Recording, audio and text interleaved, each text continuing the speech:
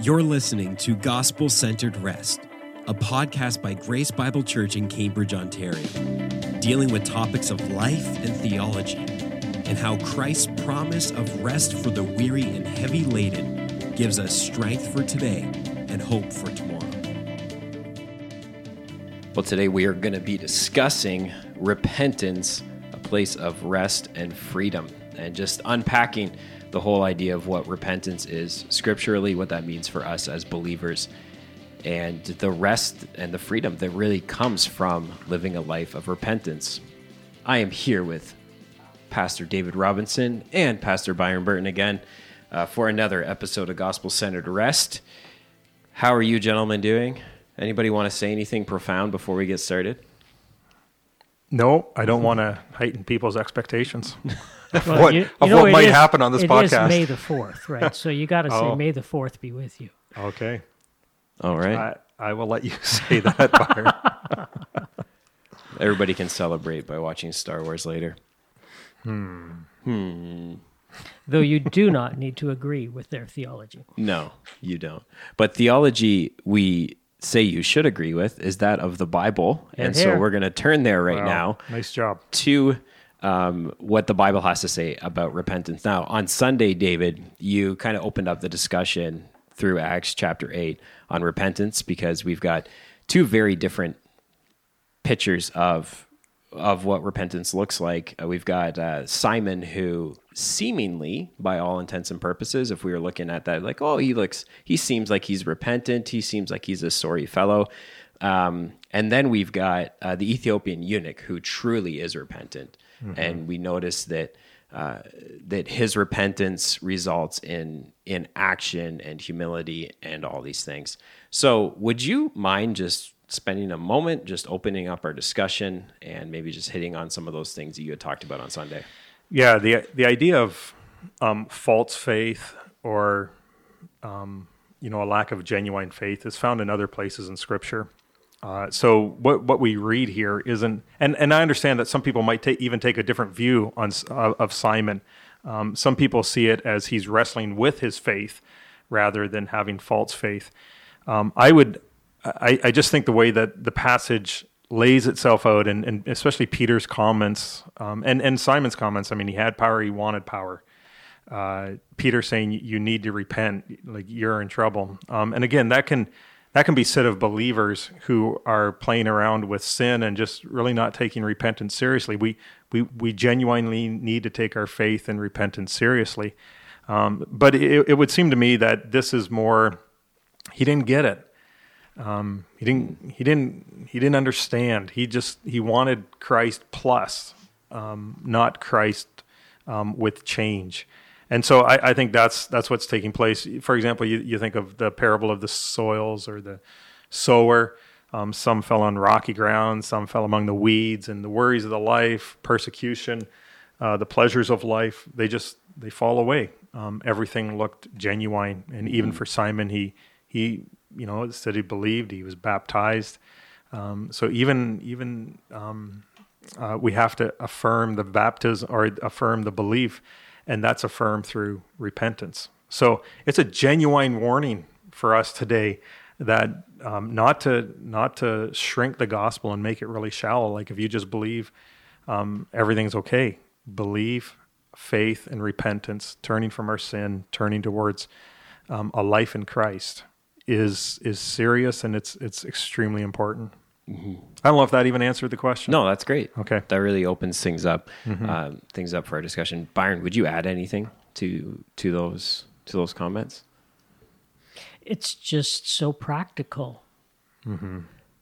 We deal with this constantly, and to take the Bible and live it out, these are people you're going to know. These are people you're going to care about. That are they believers? Well, they professed that they believed, and maybe they were baptized, but how are they living now? Where is their heart? Where are their actions? Other parts like James talks about, don't just talk your faith, live it. Where are your deeds? Mm-hmm. And the reality of true repentance, how does it show itself? Is it a one-shot deal? Does it go on from there? And as David mentioned on Sunday, that whole idea of worldly sorrow versus a godly sorrow, and how does it demonstrate itself? Yeah, and as you mentioned, it's so practical. Because, you might hear a sermon like Sunday morning or even our discussion today and say, well, you're just depressing Christians. And for especially the maybe the newer Christians or Christians who are just really struggling, you're just going to depress them and you're going to cause them to wander away from their faith because they, they just you're creating so much doubt. But I think that's the beauty and that's the beautiful thing about why Simon and the Ethiopian eunuch are together, is because when the Bible challenges our faith, the Bible has this profound way of building up our faith, yes, rather than tearing it down. Yes, sure. But if we're not believers, it has this profound way of challenging our faith where we actually know that we need to deal with it, and in a way that we will almost walk away from it, which is a very gracious thing in a sense, because it exposes that maybe we're not believers and maybe we haven't understood the gospel like we should understand the gospel. For example, when Simon says, "You pray for me, Peter." Yeah, I found that striking because it sounds religious, it sounds good, but it is such a dangerous place, because in contrast to the Ethiopian eunuch, he says it's almost like I have to deal with this. And again, I understand, like in our Christian walk and in our sanctification, we do not always deal with our sins. So there's other passages that have other application. This isn't the only thing that's said. But Simon, at a most foundational level, gives us a warning, and the warning hopefully leads us to the eunuch, which goes back to Isaiah 53, which is an amazing picture, one of the most clear pictures in the Old Testament of the gospel of Jesus.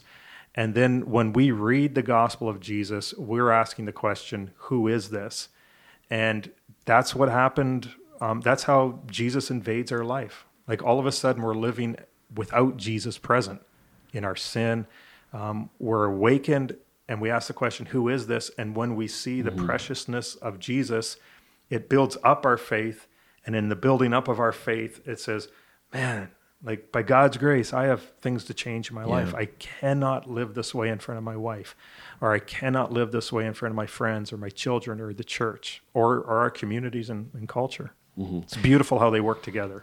And on Sunday, you had mentioned that repentance and faith are kind of two sides of the same coin. Yeah, that's right? That's right. What you had said. Yeah. And I think that's such an important point to make, because I think there's a lot of confusion even within the church about what repentance is. Like you'll go to some churches that won't even use the word, but they'll use words like faith and belief. And I remember talking to certain individuals that I wouldn't say like they're against using the word, but they're like, well, like, why would I use that word when throughout the book of John, there's something like 200 instances of Jesus saying believe. He doesn't say the words repent, and only, these few instances of the word repent being used.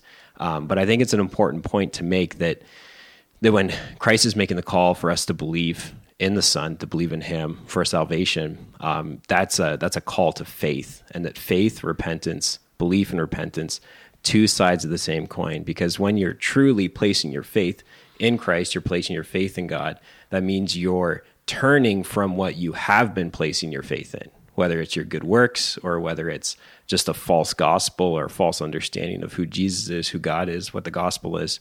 But you are now repented, turned into Christ, believing the truth about who he is. Yeah, if you could imagine putting that just in a relationship where repentance was a bad word.